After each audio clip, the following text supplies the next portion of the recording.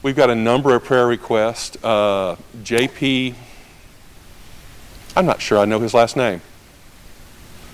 Something French? Yeah, JP passed away this week. He was in my class. I don't know if you knew him, but he'd had a number of health issues. And he's one of Ray's people, is how I think of him. Ray drove him a lot. But he passed away.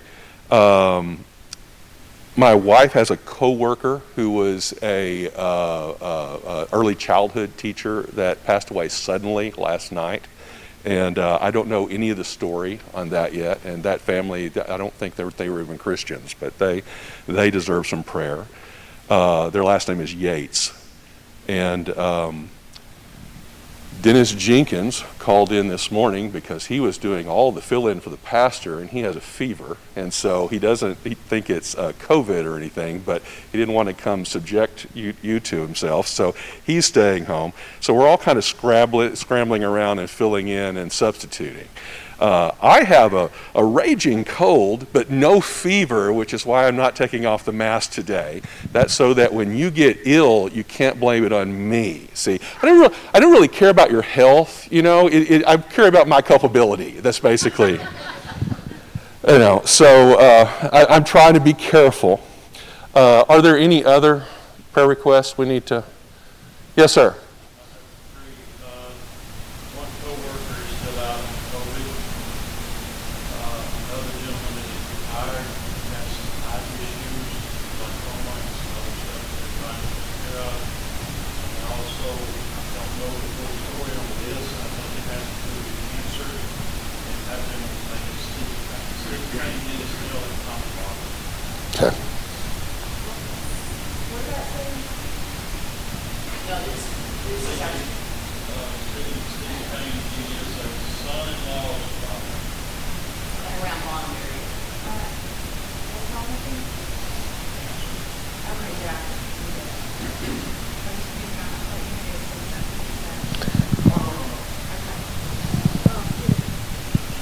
Yes, ma'am. I have a nephew that he hurt his leg back a while. He's gone in for his third surgery.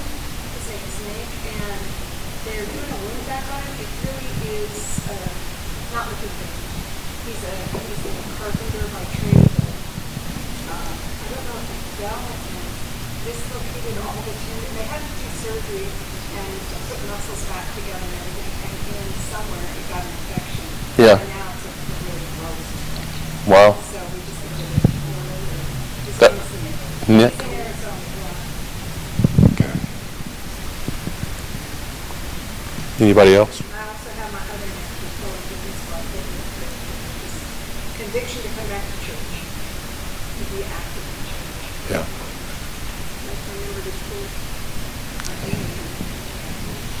Yay, absolutely. I picked the perfect time to retire, didn't I? I did. I planned this perfectly.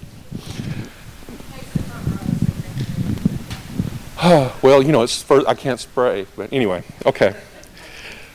All right, let's bring these to the Lord in prayer. Dear Heavenly Father, be with us as we serve you, and I pray, Lord, that you may keep your hand of protection and healing upon us and our loved ones, and I pray, Lord, that you will touch each of the people that were brought before you, Lord, and touch their families, Lord, and I pray, Lord, that you may protect them and guide them and use their trial to your glory. Dear Heavenly Father, guide us and protect us as we try to be salt and light to the world in which we move. And I pray, Lord, that you may continue to give us strength as we do so. In Jesus' holy and precious name I pray.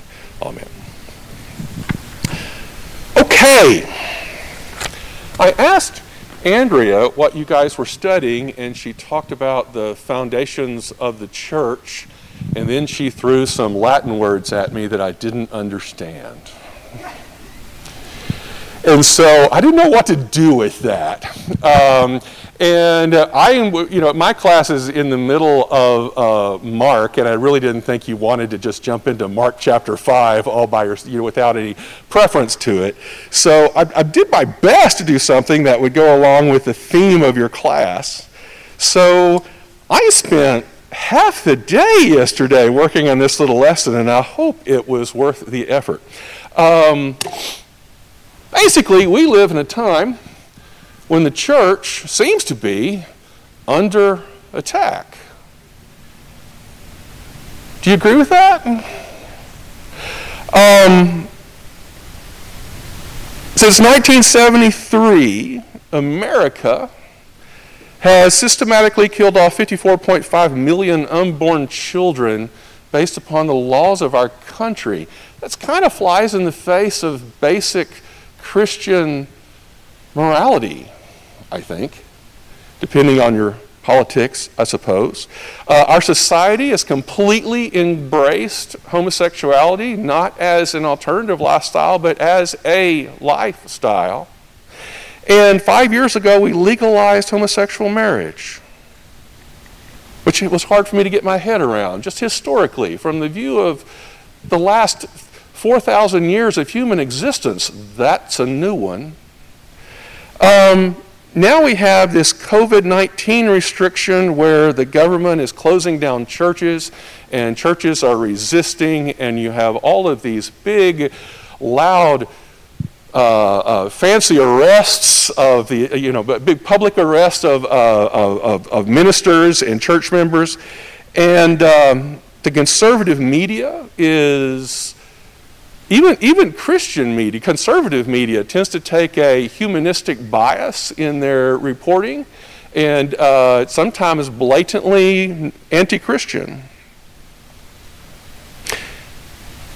And 2 weeks ago, I had a conversation with Clayton Yeck about a radio pundit on a Christian radio station who made the statement that American Christians are the most persecuted group in the history of the work, quote unquote. Well, I'm sorry, but that's just ridiculous. I don't think he has read a book, certainly not a history book. We are not the most persecuted group of Christians in the history of the work. Oh my word. You know, are we under stress? Sure. I think as a church, we're all questioning what we need to do as a church in order to reach this weird, progressively pagan world that we're living in. But are we the most... This isn't the first time this has happened. We've seen this before. Lots of times. Even currently today in other countries, there's more persecution of Christians than what we have here. We're soft. If we compare ourselves to Christ's time, Jerusalem under the Romans, that was a horrendous place to be a Christian. And that's where it started. So in Jerusalem, you have a Hebrew people, and they have their own set of laws. And the Romans have conquered them. The Romans' deal was really, really easy. They want all your money, and they care about nothing else. So as long as you give them a big pile of money, they will go away and leave you alone. They were basically the first gangsters the world has ever seen, you know? And so they took taxes and tribute, and it was an excessive taxes and tribute. Nobody wanted to pay as much taxes as they were paying. But, you know, as long as you kept them pacified with a whole lot of cash, Rome would leave you alone and let you run your own business, which was the basic deal that they had established with the Pharisaical order that was controlling Jerusalem. And they let the Jews kind of take care of themselves because the Romans didn't want to take care of them. That was too much work and effort. They just wanted their cash. However, Rome valued human life really lowly. They really didn't care about human life. They cared about gold. And if you compare Rome to the United States, we've got it a lot better off than they did. Women in Rome were chattel. If you married in Rome, your personal belongings became the belongings of your husband. You didn't share in that. He owned it.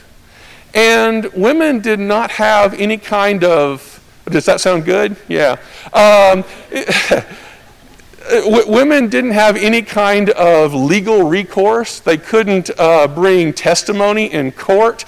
I wasn't entirely sure, but I don't think they could even bring a case in court.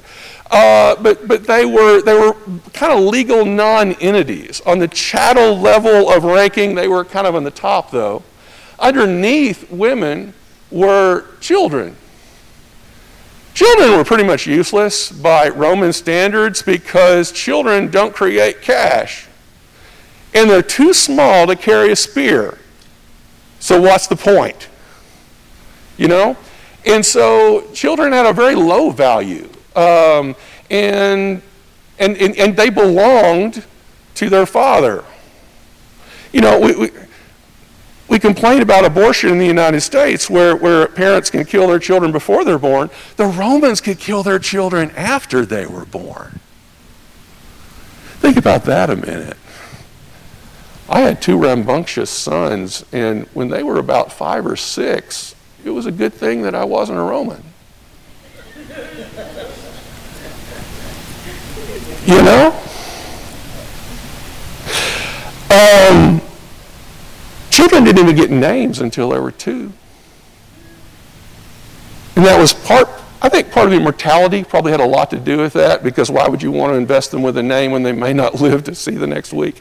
You know, but by the time they were 2 and they've been hanging around a while, then you kind of had to give them a name at that point just so you can tell them from the rest.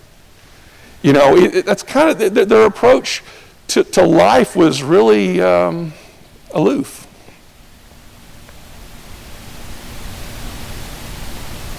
Slavery was everywhere. Government was corrupt.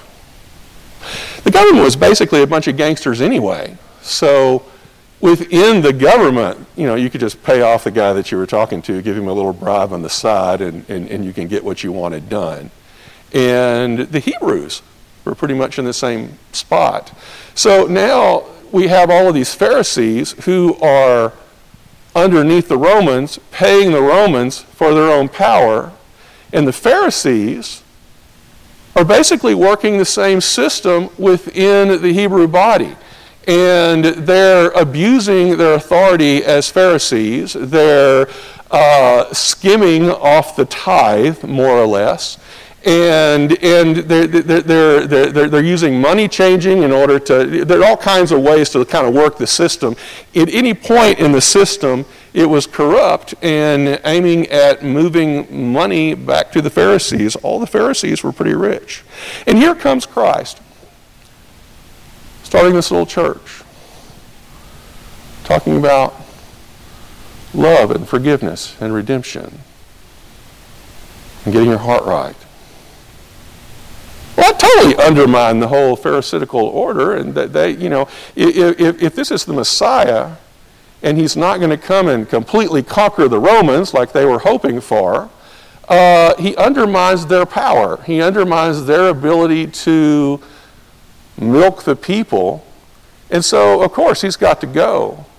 He's performing miracles, and they completely accept the fact that he's performing miracles, but still we've got to kill him because he's he's hurting their role, which is what we've studied in Mark. Ron at least understood all that. So, we get to Luke chapter 10, which is where I'm taking my lesson today. Verse 25. On one occasion, an expert in the law stood up to test Jesus. What does that mean? In the Hebrew culture, the Pharisees were both the masters of Old Testament Scripture and the law. The law was Scripture. It's the 5 books of Moses. They are, you know, a Bible scholar was basically an attorney, And if you're settling some kind of an issue inside of the Hebrew culture, inside the temple, the priests were your judge. So this is a Pharisee, and he's testing Christ. And notice it says test Jesus. So a good attorney never asks a question he doesn't already know the answer to. He's trying to trap Jesus into saying something that will work against him. You know, kind of like you do on Facebook. No one got that joke. Okay. He asked, what must be done to inherit eternal life? Does he already know the answer to that question? Yeah. He's memorized the Old Testament, certainly the first 5 books. He knows exactly where he stands before God. You know, it's all about, you know, he knows the commandments. God isn't hiding anything from us. And so Christ turns around and says, what is written in the law? He replied, how do you read it? It was like standard teacher answer there. What do you think? What do you got before we start? And so he answers, love the Lord your God with all your heart, and with all your soul, with all your strength, and with all your mind, and love your neighbor as yourself. Isn't that the first 2 commandments? I think it is. Yeah. You have answered correctly, Jesus replied. Do this and you will live. And then the teacher walked away. We're all done. Well, that's not the point. He knew that answer because he's read the first 2 commandments and the 10 commandments. Oh my. You know, he asked him a simple, straightforward question. Well, here's the kicker. He wants to catch Christ in some kind of a conundrum. So he backs it up, being the attorney that he is. But he wanted to justify himself, so he asked Jesus, but who is my neighbor? What's he trying to catch him with? Who is your neighbor? Who does he think his neighbor is? Yes, just the Jews. He wants Christ to say, you know, we should love the Romans. Because the last thing anybody in Jerusalem wants to hear is that we should love the Romans. You know, we should love the outsiders. We should love our enemies. They don't love their enemies. They don't even talk to their enemies. They don't talk to people that's not Hebrew. You know, it's a very inclusive culture. And so he's hoping that Christ will say, you know, love everybody, and that's going to make him heretical in front of the Pharisees, and it gives them something to attack him on. And now Christ responds with a parable. Because evidently that's a good way to avoid getting stuck in the middle of a debate trap. Well, it is. In reply, Jesus said, a man was going down from Jerusalem to Jericho when he fell into the hands of robbers. They stripped him of his clothes, beat him, and went away, leaving him half dead. A priest happened to be going down the same road, and when he saw the man, he passed by on the other side. So too a Levite, when he came to the place and saw him, passed by on the other side. But a Samaritan, as he traveled, came where the man was, and when he saw him, he took pity on him. He went to him, bandaged his wounds, pouring on oil and wine. Then he put the man on his own donkey, took him to an inn, and took care of him. The next day, he took out 2 silver coins and gave them to the innkeeper. Look after him, he said, and when I return, I will reimburse you for any extra expense you may have. Which of these 3 do you think was a neighbor to the man who fell into the hands of the robbers? And the expert in the law replied, the one who had mercy on him. Jesus told him, go and do likewise. Do what likewise?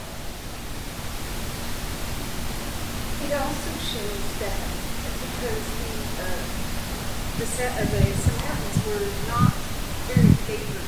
Oh, not at all. And so it's showing that who was the least of the Jews, kind of mixed, were those that were really showing favor and how he was to go and be like them. The Samaritans were kind of the remnant of the northern kingdom going back in history, and they had pagan rituals and traditions that were mixed into their faith, and they were doctrinally weird compared to the Hebrews in Jerusalem. And they didn't come to the temple. They had a temple in, where was it, Ron? No? Okay, we've done this recently. Yeah, so I put him on the spot. They met in that northern kingdom because going back from the time when it was divided. So basically, they also had some culture. There were some racial differences as well because they had intermarried with outside people and they had a kind of a different ethnic background. So it was kind of easier to pick out a Samaritan. I really don't know the details of that, but good Jews would walk all the way around the region of Samaria rather than through it in order to not go anywhere near the Samaritans. They went to a great deal of trouble to kind of avoid any contact with them at all. So they're the last person that the Jew would want to go near. And so the first guy that walks through, that's a priest, and a Levite is also a priest, or the class of priests. So we have these two preachers that walk by and ignore him and keep on walking. Because, if you're walking down the road and you find somebody bleeding to death in the side, you don't really want to be bothered with that, and you're usually kind of in a hurry, and you wouldn't want to be late, So now we have this person that everyone would look down on, the poor, the impoverished, the outsider. And he shows kindness. He shows mercy. So who's the neighbor?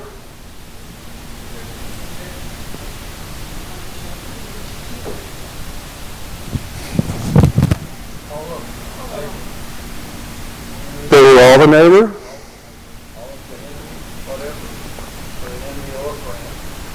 The one that said to go and do life. He said, go and do life. That's the same. Go and show mercy. He was merciful. Which makes you the neighbor to everyone else. And Christ just let us figure that out. He didn't bother spelling it out in details, I noticed. Of course, that keeps him out of court.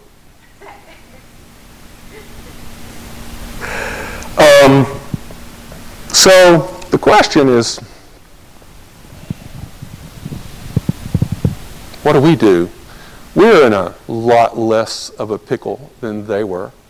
And Christ is telling people that are under extreme persecution to show mercy to people. I think the message is the same with us. We should show mercy to people. Do we need to try to fix the world? Can we fix the world?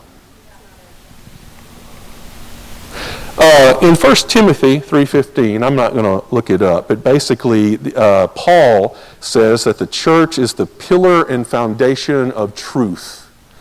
And that's our job. Now, a pillar is a big post, a big concrete post that you hold a roof on top of. And you've got these big support beams that are on the top of it. But you have to have this post here in order to hold that support beam up. So the church holds up truth. We're not the truth, but we have to attest to that truth. Right? So we want to avoid lies. I don't know if the truth is necessarily, I think it should just be truth is truth. I don't know that we're talking about the gospel in this case, which may be what Paul was trying to say. But I think just truth in general. Watching my daily Drudge reports, I think there's a whole lot of lying going on. I was already a little cynical, but man, lately I have become, I've become John Smith.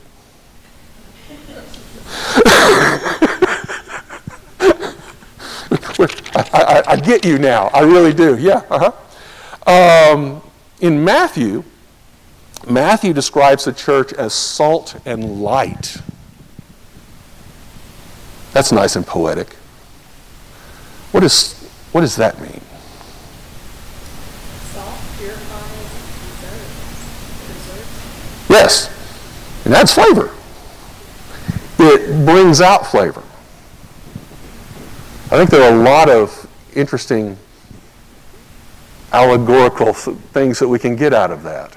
So we are not we're not the world, but we preserve the world. We add to the world. We improve the world. But salt isn't the lamb chop, It's something extra. It's different. It's a part. And we are the light. We push back darkness. We allow people to see what is. I think that's supporting the truth again. And that's our role. That's what we're supposed to do. We're salt and light. We're the pillar. And we show mercy.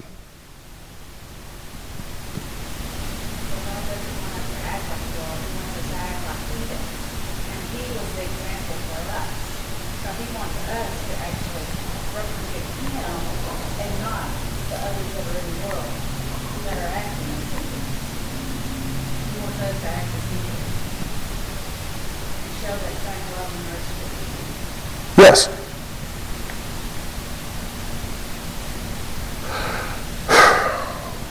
I'm just not as dynamic as Andrea, am I?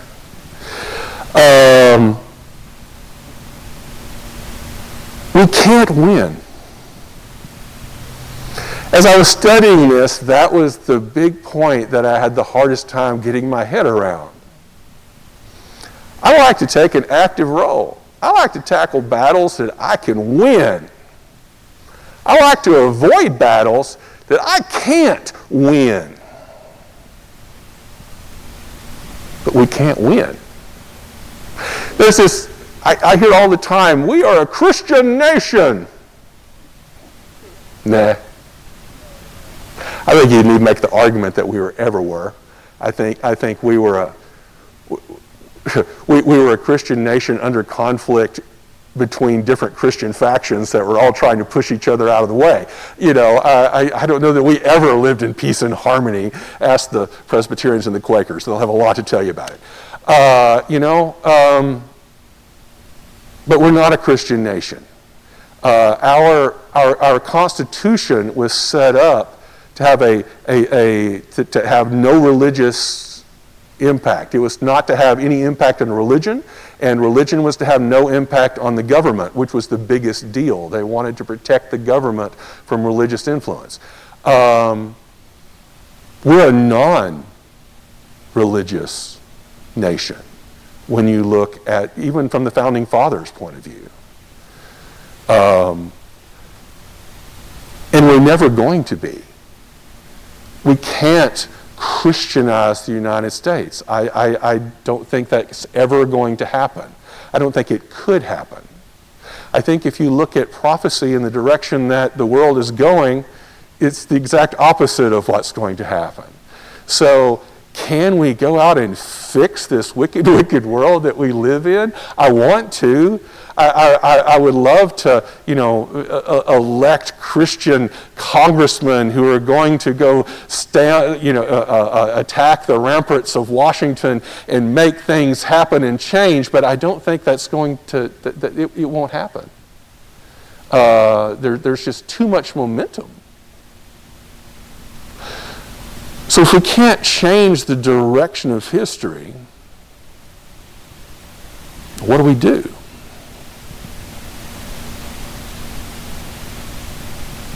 We show mercy. We're salt and light. I think we should call out lies. If you can prove that something's a lie, you should totally call out the lie, regardless of which political side it came from. But otherwise, we handle things that we can handle. We offer kindness to each other. You know, even the Jews took care of Jews. I think we need to take care of Christians. If we have fellow Christians that need help or need guidance, we need to be there for them. And then beyond that, if we are non-Christians that need help and guidance and you are capable of offering it, then I think you should do that too. We show mercy.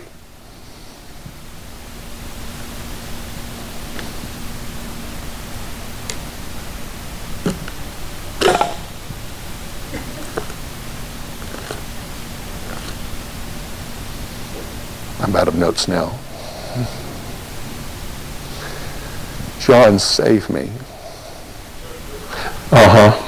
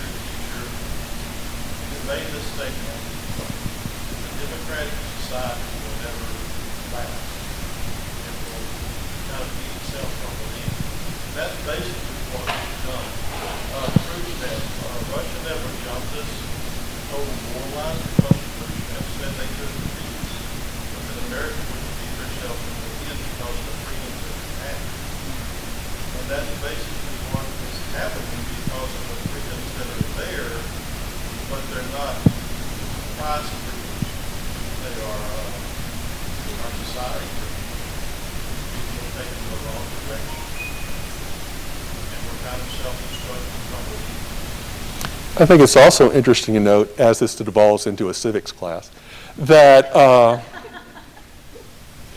that communism has the same problem. So it starts off strong, but as it develops, it can't sustain itself for another set of reasons. Isn't it interesting that, and you're right, and I think even the founding fathers, there were several people that wrote things, I think Benjamin Franklin was one of them, that said that once a democracy figures out that they can vote themselves basically money from the government, then the whole democracy is going to collapse. And I think he's right, you know. Human beings are a bunch of greedy people. And we abuse each other just by our very nature, you know. I'm going to take your stuff if I can get away with it. Okay, not me personally, but, you know, you get the idea. And so if you leave us to regulate ourselves and govern ourselves, we're going to end up in a mess eventually. It really doesn't matter what the system is.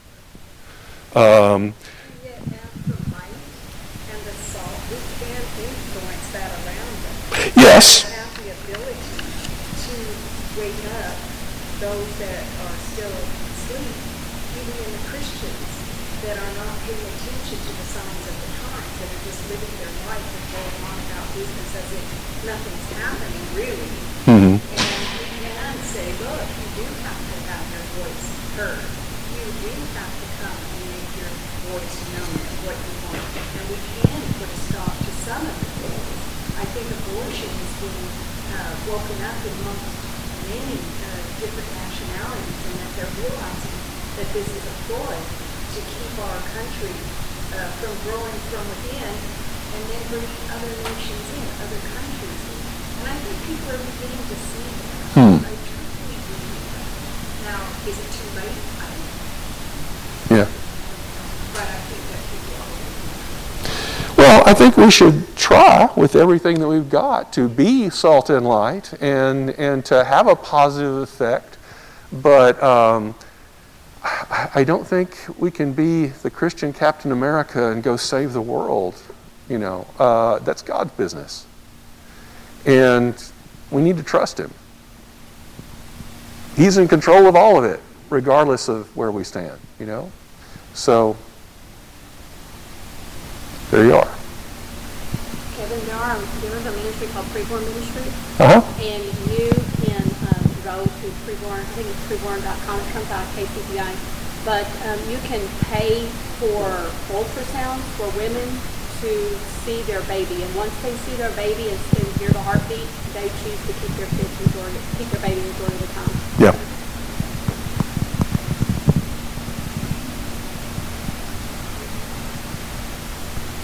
And what's really cool about it, though, is because they send you pictures of the ultrasounds, and then they'll give you monthly reports of the one that you had, say, gave the ultrasound. I think Planned Parenthood was actually actively against showing ultrasounds because it was bad for business. Preborn Yeah. has stepped up, and there's other ministries other than Preborn, but Preborn is the one that I heard of. And those are the kind of things that we could get behind and support so that more life is saved. And because a lot of it is just lies. Right. Lies of the enemy where he tells women, well, it's your body, it's your, that's just tissue. Right. That's not a real life until it's been born. And these are just lies of the enemy that has been telling since the beginning that life is not that important, we can just disregard it. So I think the more that we invest of ourselves, of our time, of our money, the more results that we can see. That's just my personal.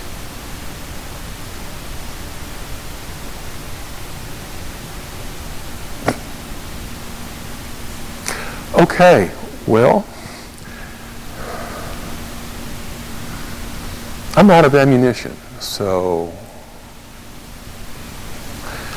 Lance, would you pray us out, please? We're dismissing early. Father, we just thank you for this beautiful day, for the word today. Pray that the Holy Spirit will speak to us, the seed of the soul to be on our hearts today, Father. Pray that the Holy Spirit will guide us. Lord, we just thank you for the perfect service today. Father, for the guest speakers that we have today, in the challenge. We pray that as well, Father, that the Holy Spirit will feed us as well. And through some of our lives, Father. We love you, we praise you, and we give you all the glory, Father. In Jesus' name. Amen. 1, 2, 3, 4, 5, 6, 7, 8, 9, 10, 11, 12, 13, Now, when you 14, 15, said 16, 17, 18, I 19. wasn't going to hear when you said this statement about miracles together. You must be thinking about at his time on the movie. Yeah. Because I we haven't even been perfect. I watched, I support Theo Young and Open Doors, and they have stories of people being workers who got they also Theo Young also